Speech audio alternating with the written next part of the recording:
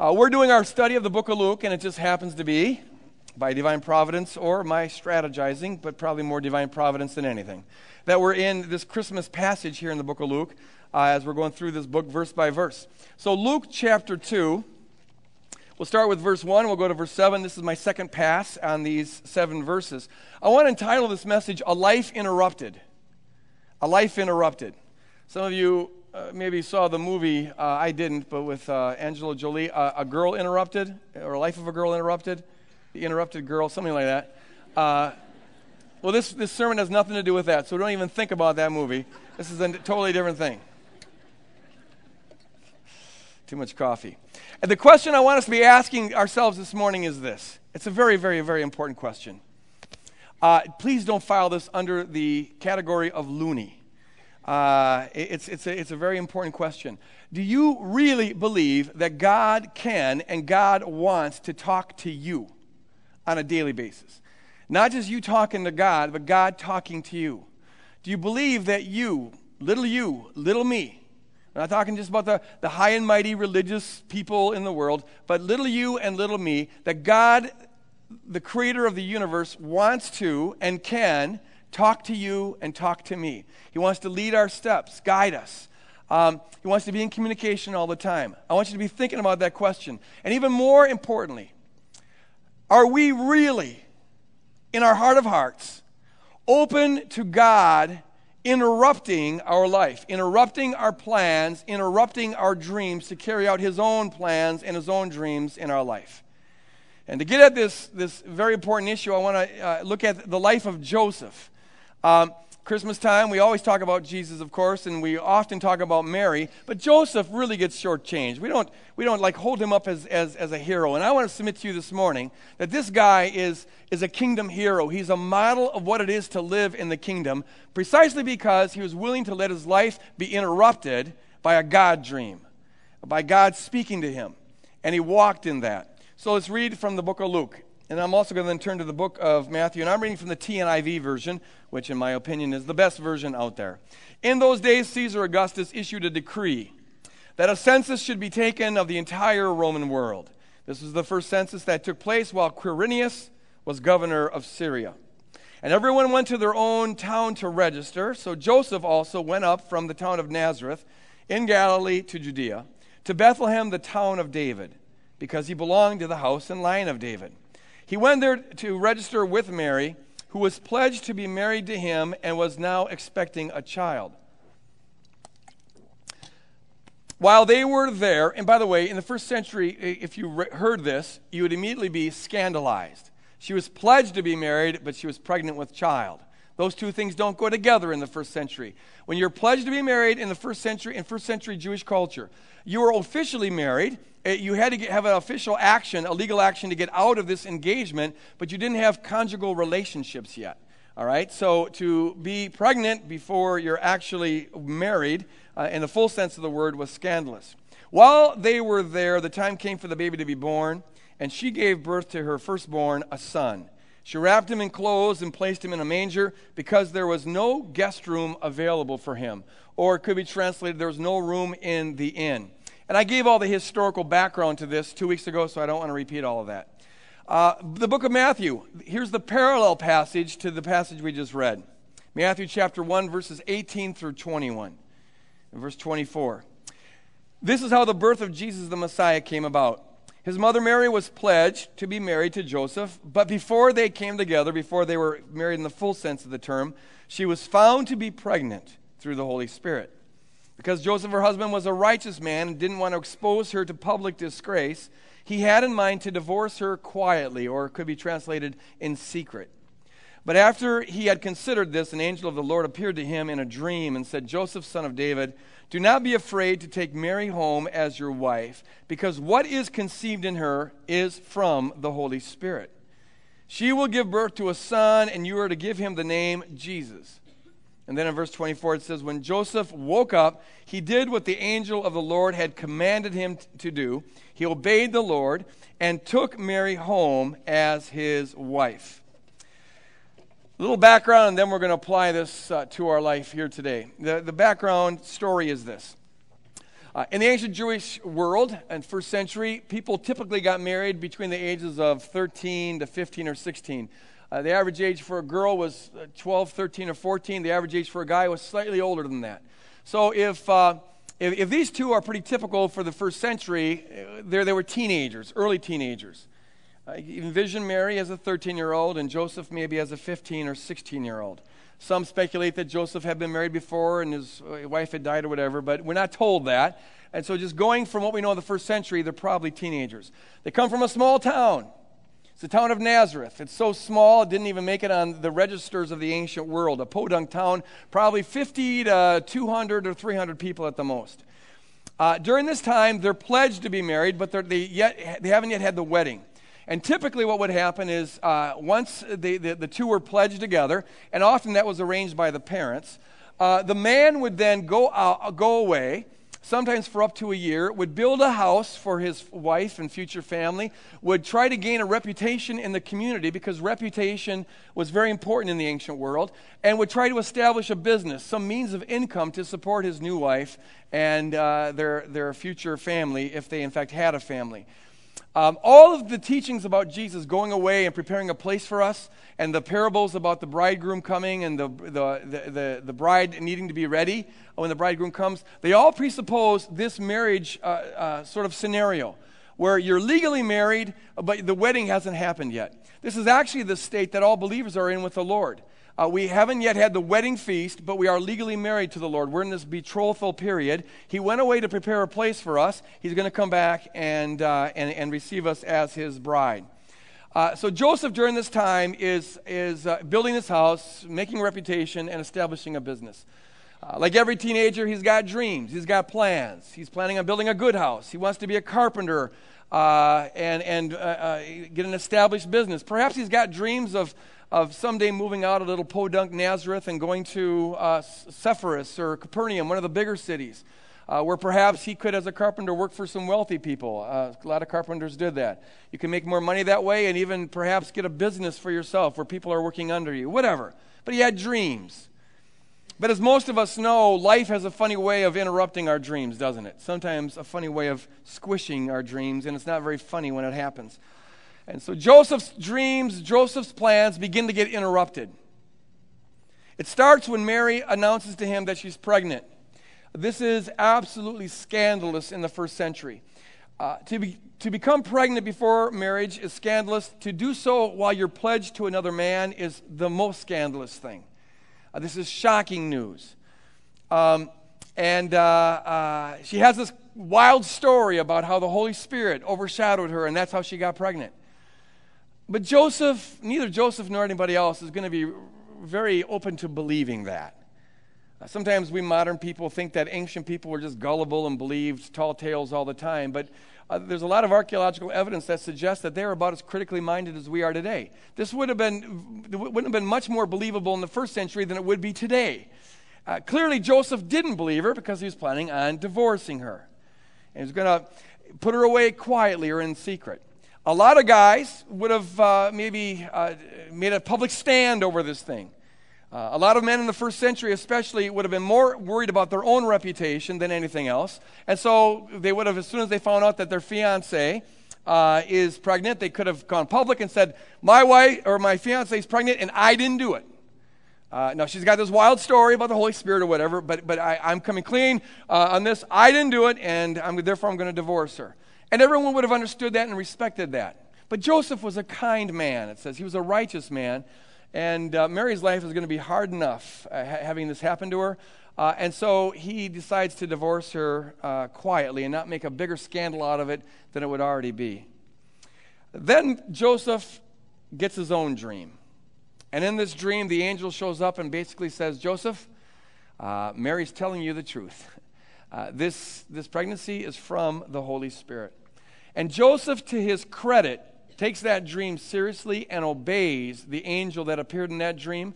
And the minute Joseph says yes to the command of the angel and marries Mary, the minute he lays hold of the dream that God gave him, he's got to let go of his own dreams.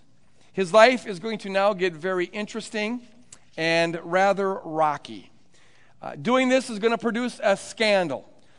His friends are going and family are going to think that he's trying to cover up for Mary's immoral behavior and maybe his own immoral behavior. That's why they're coming up with this tall tale with all these dreams or whatever. Or if they did believe Joseph that he really did have this dream or something, they're just going to think he's a little bit crazy. Either way, this isn't going to help his reputation and accomplish the dreams that he had. But things go from bad to worse. Caesar has a decree. He wants to take a census. He wants to know who he can tax and who he can enlist in his army. So everyone's got to return to their hometown. And now Joseph and Mary travel to Bethlehem. When he wanted to be out building the house, getting a reputation and getting a business going, now he's unemployed and he's got a wife who's got a child in her that's not his own, and they have to travel to Bethlehem. And they would have been thinking questions like, how are we going to support ourselves? How are we going to live for the several months we got to stay in Bethlehem while they're taking this census? Remember, we're in the 1st century, not the 21st century. So they don't have welfare. They don't have unemployment checks. They don't have insurance. There's no social safety nets. You swim or sink on your own. And peasants in Nazareth didn't have hefty bank accounts to fall back on. You live hand to mouth in the 1st century. So now Joseph, this wasn't part of his plan. He's now got to support this wife and this child while traveling to Bethlehem, and he's unemployed. Things go from worse to even worse. As they show up at Bethlehem and there's no room in the inn. The one commercial inn, in all likelihood, the one commercial inn in Bethlehem is full because everyone's going to their hometown to register for this census. And so they get there too late. Mary's 8-9 months pregnant. And now they got to stay in the barn where people park their vehicles of transportation in the 1st century. If the inn is overcrowded, you know the barn is overcrowded. Now, sometimes in the manger scenes we have today, you'd think there'd be no better place to have a child than in this manger scene. It's so holy and pure, and the hay is so clean, and the animals are so sweet, and the star is twinkling, for crying out loud, and Mary and Joseph look so serene. But the reality of the situation is that you could not think of a worse situation to have a child. The barn would have been, in all likelihood, a cave. That's where most commercial inns were built around caves so they could keep the animals in the caves. So you have an overcrowded, animal-filled, stench-filled, unventilated, cold cave that these kids are staying in. They find some corner of this makeshift barn and they push the cow pies aside, and that's going to be their dwelling place for any length of time. And it's in that condition that Mary then goes into labor. And we got to be realistic about this as well. They didn't have Lamaze classes back then. They didn't have preparation videos or courses that you could take to learn how to have a baby. These are 2 kids. They've never even had sex. They don't know what to expect. Some of us who have been through, witnessed and participated in, gave birth to children, know that even with all the preparation classes in the world, it's a scary, scary, wonderful thing. It's bizarre. These are 2 kids. They don't know what's going on. Now see, Joseph, as he thought about his future family and bringing children into the world, his plan, his dream was certainly to have a nice, warm home. And there's going to be a midwife there who knows what's going on. And there'll be all sorts of other women there. Having a baby in the 1st century was a community event. All the neighbors come over, and the women are all there in the room, and they're giving their advice, and there's a lot of support. And then the community gets together and celebrates for 8 days. That's how you're supposed to have children in the 1st century. But instead, we've got 2 lonely, scared teenagers in an overcrowded barn, and Mary's going into labor, and that's where the baby is born. This isn't what Joseph had planned on. Things even get worse from there. We don't know how long they were in Bethlehem, but it was probably for some length of time. We don't know how Joseph supported the family, how they ate or anything. He must have just hustled odd jobs as a carpenter. But at some point, all of a sudden, Joseph gets another dream, and this dream says, "Run for your life. The king of Judea, Herod, is after your baby. And so I want you to go into Egypt." And so now these newlywed teenagers have got to run to Egypt. They don't know Egypt. They don't know Egyptian language. They don't know anyone in Egypt. They don't know anything about Egyptian customs or anything like that. They're going to a foreign land with this newborn baby. This is not part of what Joseph planned on. Imagine yourself, a teenager, newly married with a newborn baby, and now God tells you in a dream, go to South Korea. Take the $10 you got and go to South Korea. And you say, but I don't know Korean. and I don't know Korean customs, and I don't know any Korean people. What am I supposed to do for a living? And the Lord responds by saying, just go. This is what I want you to do. So now these guys got to go to Egypt. And sometime later on, Joseph gets yet another dream some years later, and when Herod dies, and they can move back to Nazareth, which maybe you would think would be good news, and I'm sure it was to some degree good news, but also remember, this is where their reputation is mud. And in the first century Jewish world, you don't live down that reputation. You take that one with you to your grave. Joseph married a loose woman, and maybe he had something to do with that. That would have been the reputation. And so whatever else they did in their life in Nazareth after this time, it wouldn't be what Joseph dreamed of being. He'll never be a pillar in the community. On top of this, we know that Joseph died soon after this. Certainly by the time Jesus' ministry comes around, we don't hear about Joseph anymore. He apparently is dead. When Jesus dies, Mary is there, but Joseph isn't there. And the point of all that is to say this. Joseph had a sense that God was up to something, but he never lived long enough to see exactly what it was. He didn't see the miracles of Jesus, the ministry of Jesus. He didn't see the birth of the early church. So here's a man who said yes to God's dream and let go of all of his own dreams, and he never lived to see the fruit of it. And I want to submit to you this morning that this makes Joseph a paradigmatic kingdom hero.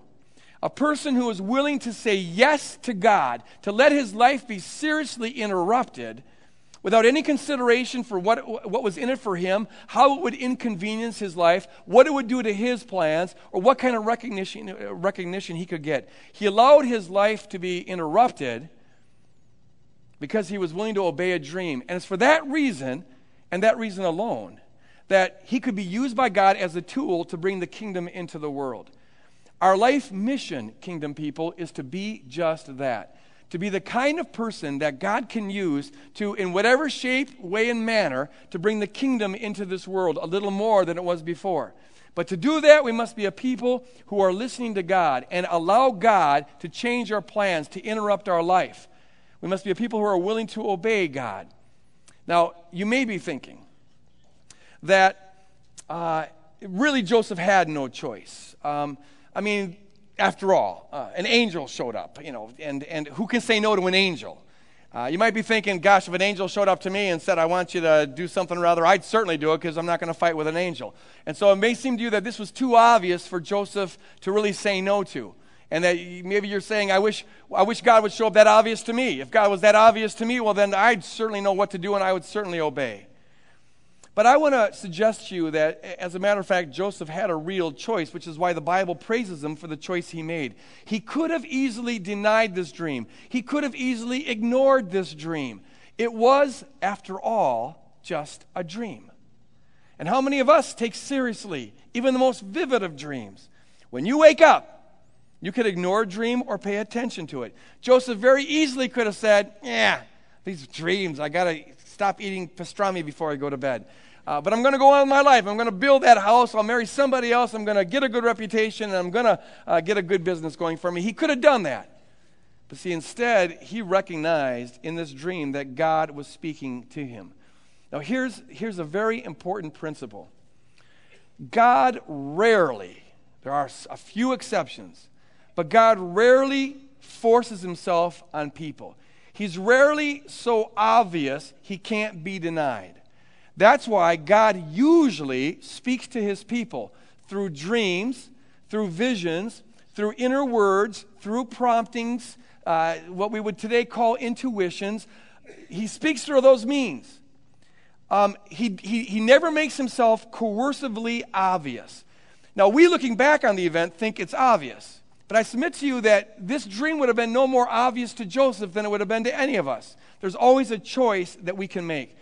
God shows up in subtle ways because he doesn't want to be coercively obvious, because God wants to be the kind of God where our relationship to him is conditioned by the openness of our heart and the willingness of our faith to see and hear what he's got to show and say. He wants to be a God who's not a Machiavellian ruler. He doesn't show up like the giant head in the Wizard of Oz in order to intimidate us to do what he wants us to do. Rather, he shows up in a way that requires on our part a willingness, a choice to either obey or disobey. And the question I want us to be asking is this. Have we or are we in our life cultivating the kind of heart that is looking for God, that is developing a capacity to discern when God is speaking to us? Here's a universal psychological phenomenon. Let me give this principle before I go on to this. God gives enough revelation so that you can see and hear him if you want to, but you can also ignore him if you want to. He purposely reveals himself in such a way that if it's in your heart to see and hear, you'll see and hear. But if it's not in your heart to see and hear, you won't see and hear. Because he wants a relationship that's not coercive, but that's based on the openness of our heart. Here's a universal psychological phenomenon. We tend to see what we want to see. We tend to hear what we want to hear. We tend to experience what we want to and what we expect to experience. Some of you have been to therapists, and if you have, you may have seen something like this. This is a Rorschach test. Talked about this a couple months ago, but it applies here. This is an ink blot test. And the therapist holds this up and says, what do you see in this picture? What do you see in this picture? A boat?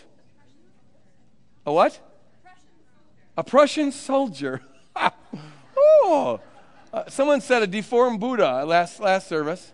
Okay, well, I asked Dan, the PowerPoint guy, what he saw. What he saw was Java of Star Wars. You know Java? A disgusting being. He saw Java. I asked Fritz, our media guy, what he saw, and Fritz saw a candy jar. But then as he looked closer, he said, no, it's an orange squeezer. You know, you can put the orange on the top and you squeeze it. Can you see that? I looked at it, and the first thing I saw was a person facing away from me, sitting in the lotus position, like meditating. See that? See? Can I? Sing on a, so Dan sees a movie theme, Fritz sees a food theme, but I see a spiritual theme. So who's the more spiritual of us, I wonder? My point here is this. The reason that therapists use ink blot tests is because what you see in the ink blot says a whole lot more about you than it does the ink blot. You see what you want to see, or at least what you expect to see, what's in your heart to see. If you're dealing with angry mother issues, you'll look at that and you'll say, oh, it's my angry mother, and she's ready.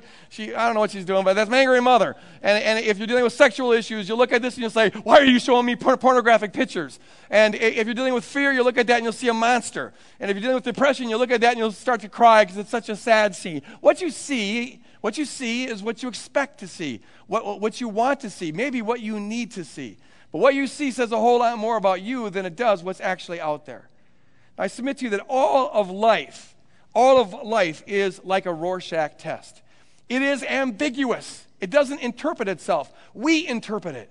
And the way we interpret it, what we see, what we hear, what we experience, says more about us than it does about life in any objective sense of the term. We see what we want to see. The evidence of this is all around us. I saw a documentary several months ago, and it was on drugs and teenage use of drugs. And it had these two people on there. Their daughter had gotten involved in methane. Is that what it's called, methane? Crystal meth? Whatever it is. I obviously don't smoke it or inject it, whatever you do with it, but it's rampant out there. And these parents, their kid got involved in meth, and now that they know, they look back on it and they said to themselves, how could we have been so stupid? The evidence was all over the place. She was, her personality changed suddenly. She had a totally different group of friends. Her grades were dropping. Her attitude was just plummeting. She was losing all of this weight. They had found some weird paraphernalia in her bedroom. That's a clue. But she explained that it was some kind of a funky candle that kids were into. They believed her. And now that they know, they look back at it and they say, how could we have missed this? But you see, these two Christian parents didn't want to believe that their lovely Christian daughter could have possibly gotten involved in something like this. They didn't expect to see it. They didn't want to see it, so they didn't see it, even though it was right in front of them. I spoke with a lady several years ago who told me about how her husband came and confessed that he'd been involved in an affair for 2 years. And she's doing the same thing. Now that she knows, she looks back and she goes, how could I possibly have missed that? There was a time when I came in the room and he was whispering on the phone. And in fact, that happened several times. And there's weird phone numbers on our phone bill. But he had an explanation for that. And he was coming home late from the office, and he just said it was work piling up. A couple times he didn't come home at all. He said he fell asleep, but he never used to do that. And I tried to call and he didn't answer the phone. And he was feeling kind of distant. And we were hardly ever making love anymore. And there's a smell of someone else's perfume. But I always just kept on dismissing it. See, this Christian woman didn't want to believe that her Christian husband could have gotten involved in an affair. She didn't want to believe that. She didn't expect to see that. And so even though the evidence is right in front of her, she doesn't see that. All other things being equal, we see what we want to see. We hear what we want to hear. We experience what we expect to experience. And it's the same way in terms of our hearing God. Are we willing, are we expecting, are we desiring to hear from God? We will if we are, we won't if we aren't. You see this even in the ministry of Jesus. John chapter 12. It says this. Jesus is giving a hard teaching here. He says, the man who loves his life will lose it, but the person who hates his life in this world will keep it for eternal life. And he's not meaning that we're supposed to literally hate our life. What he's saying there is our allegiance to him should be so great that our life is rendered inconsequential. He's using Semitic hyperbole here. He says, whoever serves me must follow me, and where I am, my servant also will be. My Father will honor the one who serves me. And then he prays, Father, glorify your name. And then a voice came from heaven. I have glorified it and will glorify it again. Now, you'd think that'd be like one of these giant heads in the Wizard of Oz showing up. I mean, what could be more obvious than this? But look, the crowd that was there and heard it, they said it thundered. Others said an angel had spoke through him. So here's Jesus giving this hard teaching. If you want to follow me, you've got to die to getting life from this world, trying to grab onto this life. If you lose your life, you'll find it. But if you try to find your life, you're going to lose it. It's a hard teaching. A lot of people don't want to hear this teaching because it means you got to give up on all your false, idolatrous ways of getting life. So some people have a vested interest in not believing that Jesus is speaking the truth. The Pharisees in particular, they're religious people. And so they get their life from their religion. They get their life from believing the right things over and against all the people who believe the wrong things. And they get their life by being the holy people over against all the sinners. And they get their life by standing over all these people and judging them. That's how they do life, and it feels good. But if Jesus is the Son of God, and if what he's teaching is true, then that means that their way of getting life is really demonic. Their way of getting life is false. That means they're going to have to seriously interrupt the way they do life. And so they have a vested interest in not believing in Jesus. They don't expect him to be the Son of God. They don't want him to be the Son of God. So even when a voice from heaven confirms that he is the Son of God, it thundered. Did you hear something? Yeah, I heard something. I don't know what it was, though. Certainly wasn't the Father saying, I've glorified my name. I wasn't that. I think it thundered. Yeah, but there's no clouds in the sky, and it's a bright, sunshiny day. Whatever. You see what you want to see. You hear what you want to hear. All other things being equal, that's the way we do life. So the question is this, and we need to ask it honestly. Are we really willing to hear God? Are we really expecting to hear God? Are we willing to have our lives interrupted by God? I believe that I, at least, often am not. I would like to think that I always am. In fact, I usually think I am. But what scares me is that I find out that I'm not even when I think I am. An illustration of this, I've given it before, but it bears repeating, is the clearest one in my life. Several years ago, the Lord told me to quit Bethel College. I was a professor it's called Bethel University now. And I really enjoyed teaching at Bethel University. I'd always seen myself as a professor ever since I was a Christian. It's the one thing that I like. It's the one thing that I'm good at. And so that was my dream. That was my plan. I seriously never thought that I would, the thing that I'd be doing in life was pastoring a church. That just wasn't on the charts. So I'm over there at Bethel, happy, just, going along. But I begin to feel miserable about things. I begin to, the way God finally gets my attention is by turning up the misery-o-meter.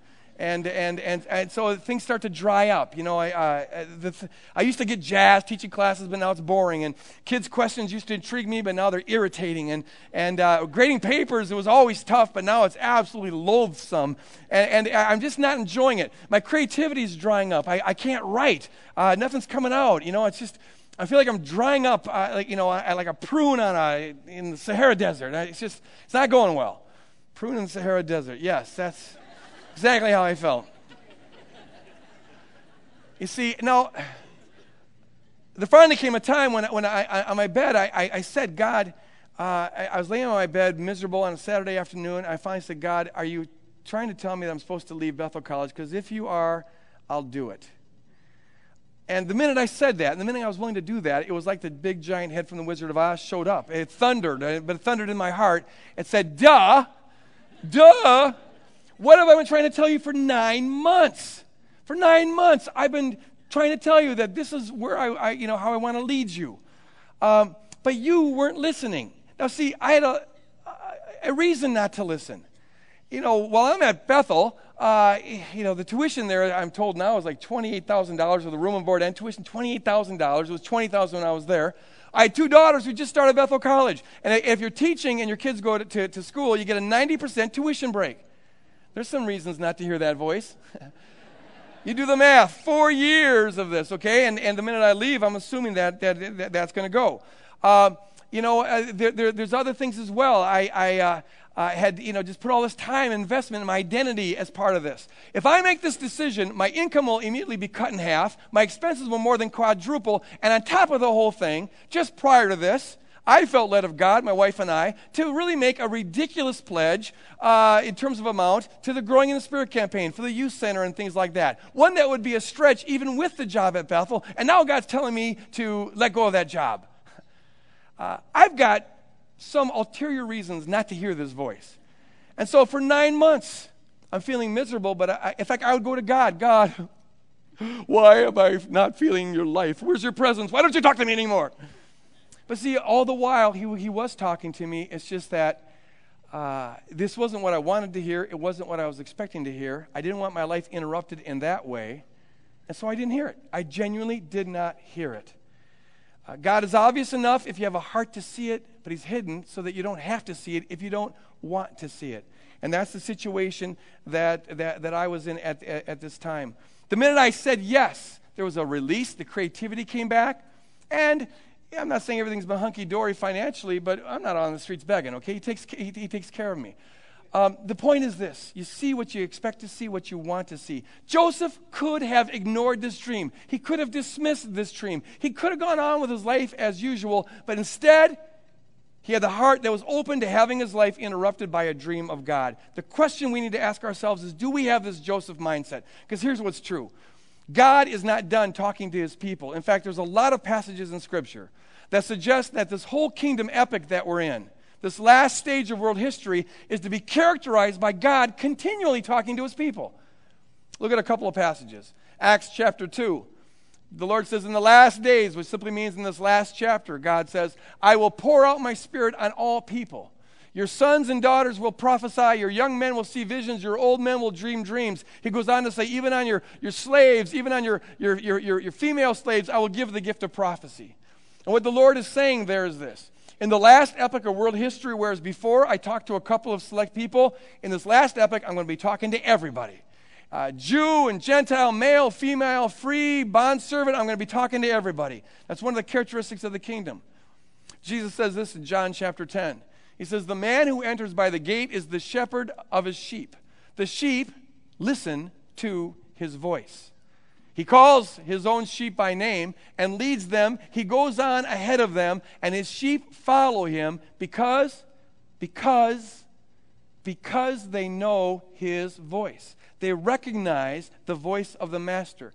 God wants a people who recognize his voice, who can distinguish his voice from all the other voices outside of us and inside of us, and who march, who follow his lead, who march according to his orders.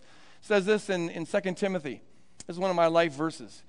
No one serving as a soldier gets involved in civilian affairs.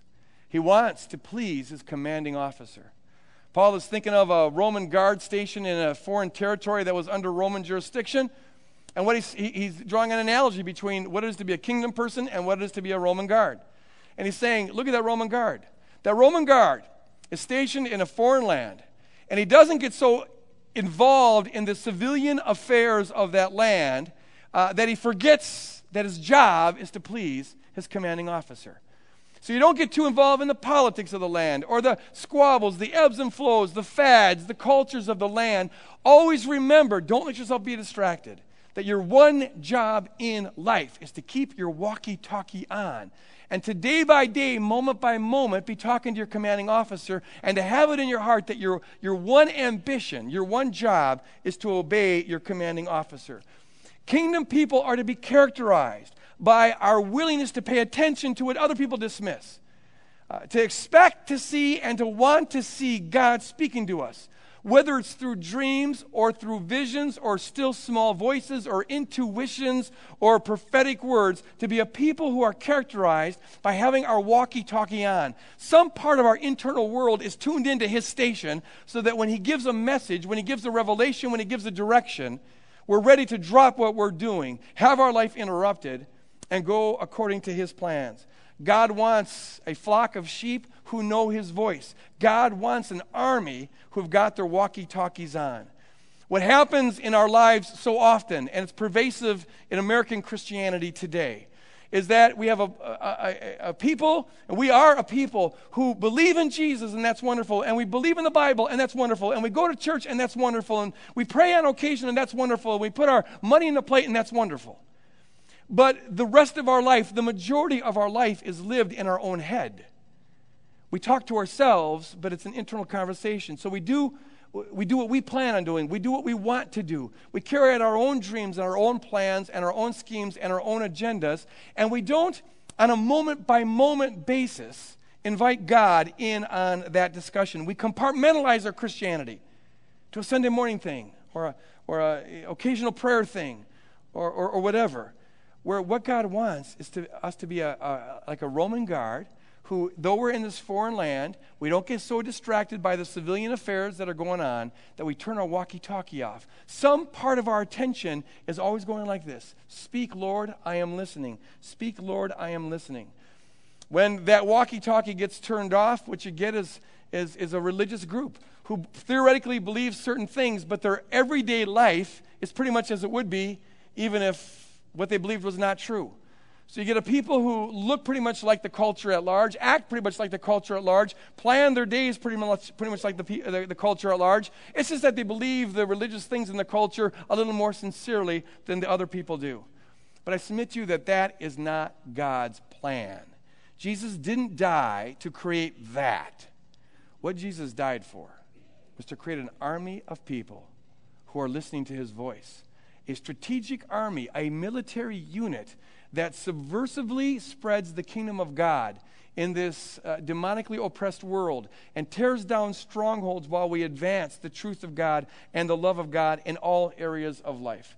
What God wants, what Jesus died for, is a people who know his voice, a people who put his voice over their own voice, a people who put his will over their own will, a people who put his plans over their own plans, a people who put his dreams over their own dreams, a people who put his call over their own call, a people who put allegiance to him above every other allegiance that is in the world, even allegiance to our own life, allegiance to our family, allegiance to our country, allegiance to our business, allegiance to anything else. It's dwarfed in significance in comparison to our allegiance to him. So the question we need to ask is, do we have our walkie-talkies on right now? And then tomorrow morning and throughout the day? Is part of our inner world listening to the voice of God? Let me ask it this way. When was the last time you did something that you yourself didn't plan on doing? It wasn't just the result of your own planning. Think about that. Even better, when was the last time you or I had or changed a plan that we were doing because we felt God telling us to do something else? When, in other words, was the last time we allowed God to interrupt our lives? When was the last time that we surrendered that over to him? And the question we have to, this isn't to shame us like, oh, we're such miserable Christians. The point is to raise our awareness and to really ask the question, are we really willing to let our lives being interrupted? Are we willing to let God tell us where to live? Are we willing to let God tell us what kind of car to drive, if he has an opinion on that? Are we willing to let God tell us who we're supposed to marry? Are we willing to let God tell us what occupation we're supposed to go into? Are we willing to let God tell us what kind of house we're supposed to live in? Are we willing to let God direct our steps on a day-by-day basis? You see, and I'm not saying that we need to get a direct word from God for every particular decision we make. Like, don't do anything until God tells you to do it. Like, you can't buy a house unless God told you to buy that house. Some people get a little strange with this. I met a lady a number of years ago who said she prayed over what kind of cereal to eat in the morning. Father, is it your will to have Wheaties or Cocoa Puffs? Okay, that's pushing it a little far. God gave you a brain, so use your brain. You can make some of your own decisions. Yes.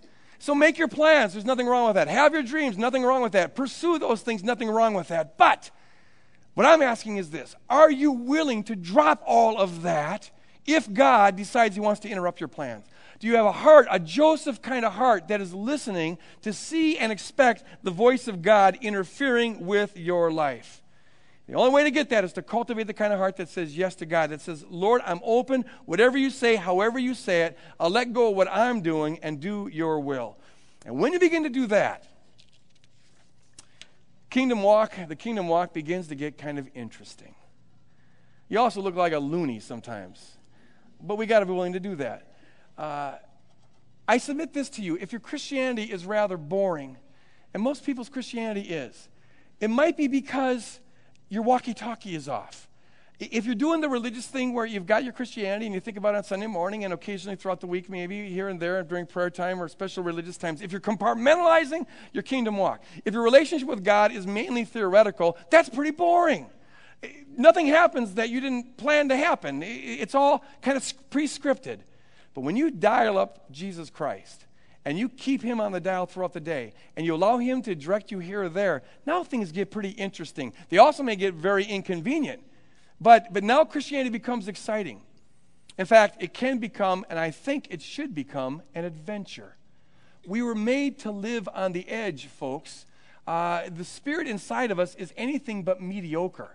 And when you begin to walk with God, things can happen, and he'll direct you in areas that you didn't plan on going. And that's when the adventure starts. Whatever else you say about Mary and Joseph, they had a hard life. That was not an easy life. No one would desire to have that kind of life, but you got to give them this. It wasn't boring.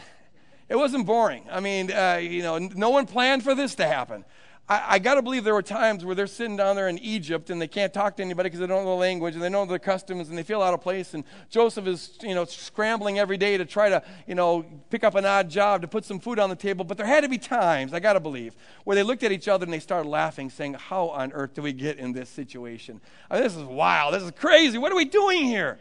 You followed that stupid dream, and then the king of Judea is chasing you. I mean, that's scary, but it's an adventure. They are aware that they're part of something huge. They're not sure what. We usually aren't. But God's up to something, and we get to be used in that. And so, God, give us a dream. Give us a vision. Give us a word. Give me an impression. Guide my steps. And now things begin to get very interesting. It looks kind of like this. Real-life examples, not all my own. But you're sitting down at a restaurant, and part of your brain is tuned in, is open to the Lord interrupting whatever you're doing and giving you direction. So as you're eating and having your fun, all of a sudden you notice a lady across the room on the other side of the restaurant, and she's cleaning tables. And all of a sudden you get an impression, something about her kids, and it being tough for her. And then you get an impression that you're supposed to empty your wallet out and give it to her. You got $50 in there. Now, that means that you don't know how you're going to pay for the next 3 meals you got to, pay for since you're on the road. But the voice says, or the impression says, or whatever it is, the intuition says, trust me on this. Just go with it. And if you have to fast, you could lose a couple pounds. It won't kill you. So you get up and you go to the lady and you say, you know what? This is weird, but I just feel like I'm supposed to do this because God loves you. And you give her $50. And then you don't throw in a little chick track or to do some other religious thing. Just give her the money, bless her, and you walk away. That's what the kingdom is all about.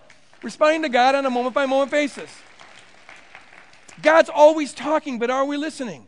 You're outside and it's 3 below zero and you just got your nice new $300 coat, and that's a wonderful thing. Nothing against that, as long as you're supposed to wear it. But then you see this person and all they got is a sweater and then something inside of you. Maybe it was a dream you had the night before. Maybe it's just a kind of a picture you get in your mind or an intuition. However it is, God speaks in a variety of subtle ways.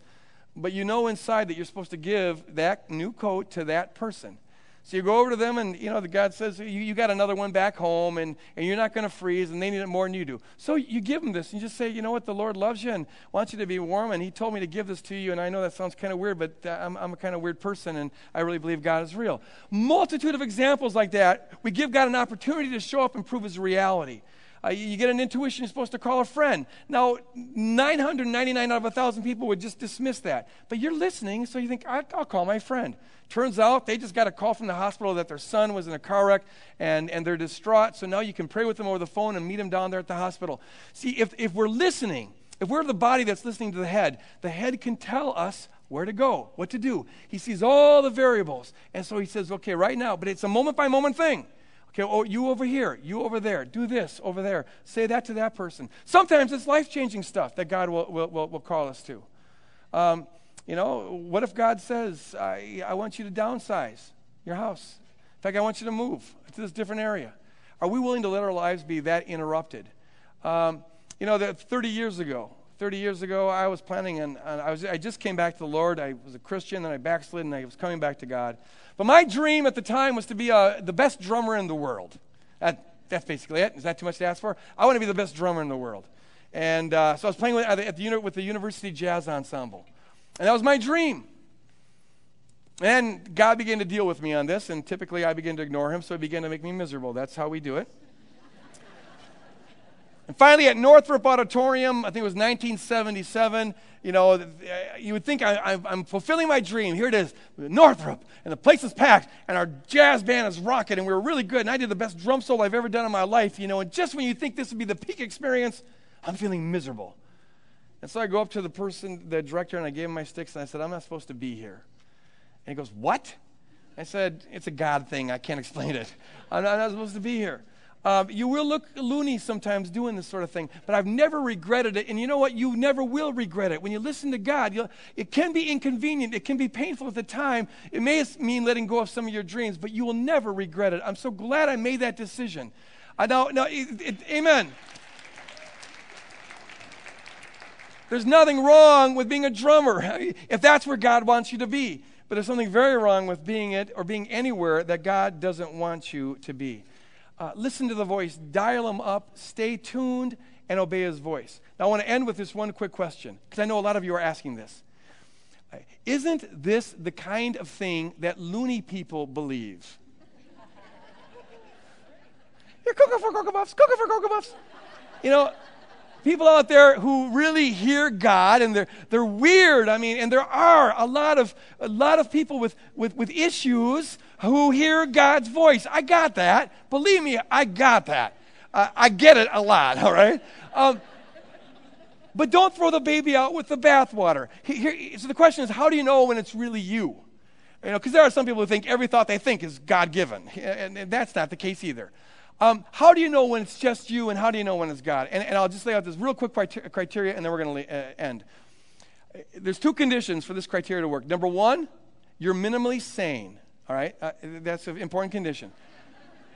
If you're not, you probably don't know that you're not, so this isn't doing much good. But they say that 1 out of 50 people could be institutionalized that are walking on the street. So the estimate, there's probably about 40 of you out there. So no. Who is it? Okay. But if you're minimally sane, and see, if you're not, God bless you, get some medication and then come back and we'll talk.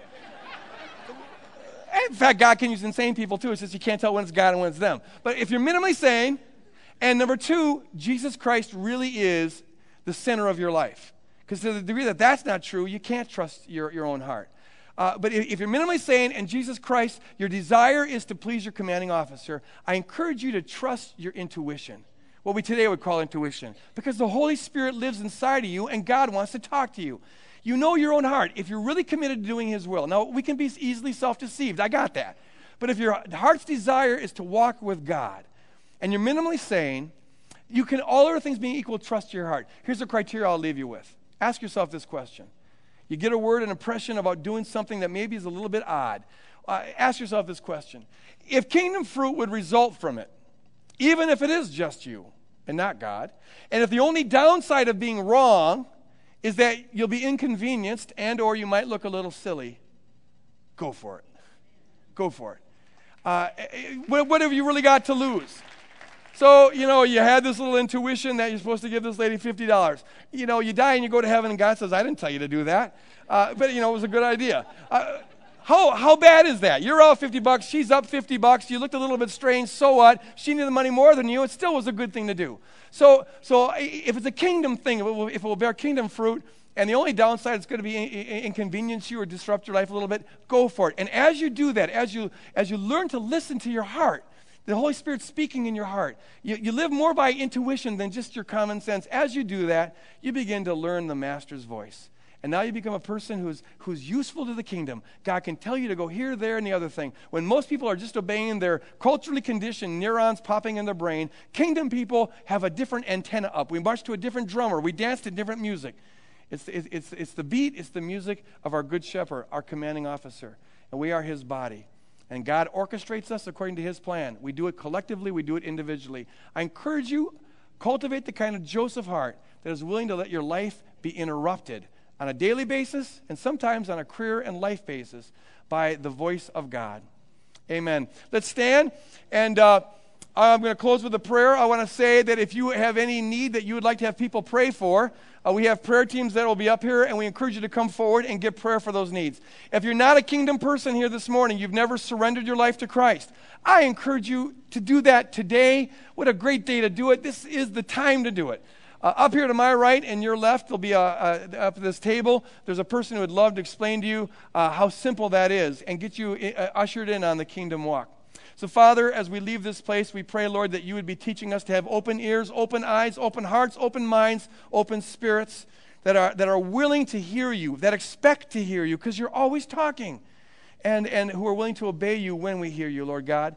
We are your people, use us. We are your sheep, lead us. We are your body, guide us, that we might, Lord, bring the kingdom this week into this world more than it was last week. Use us in Jesus' name we pray, and all God's people said, amen. Go out and build the kingdom.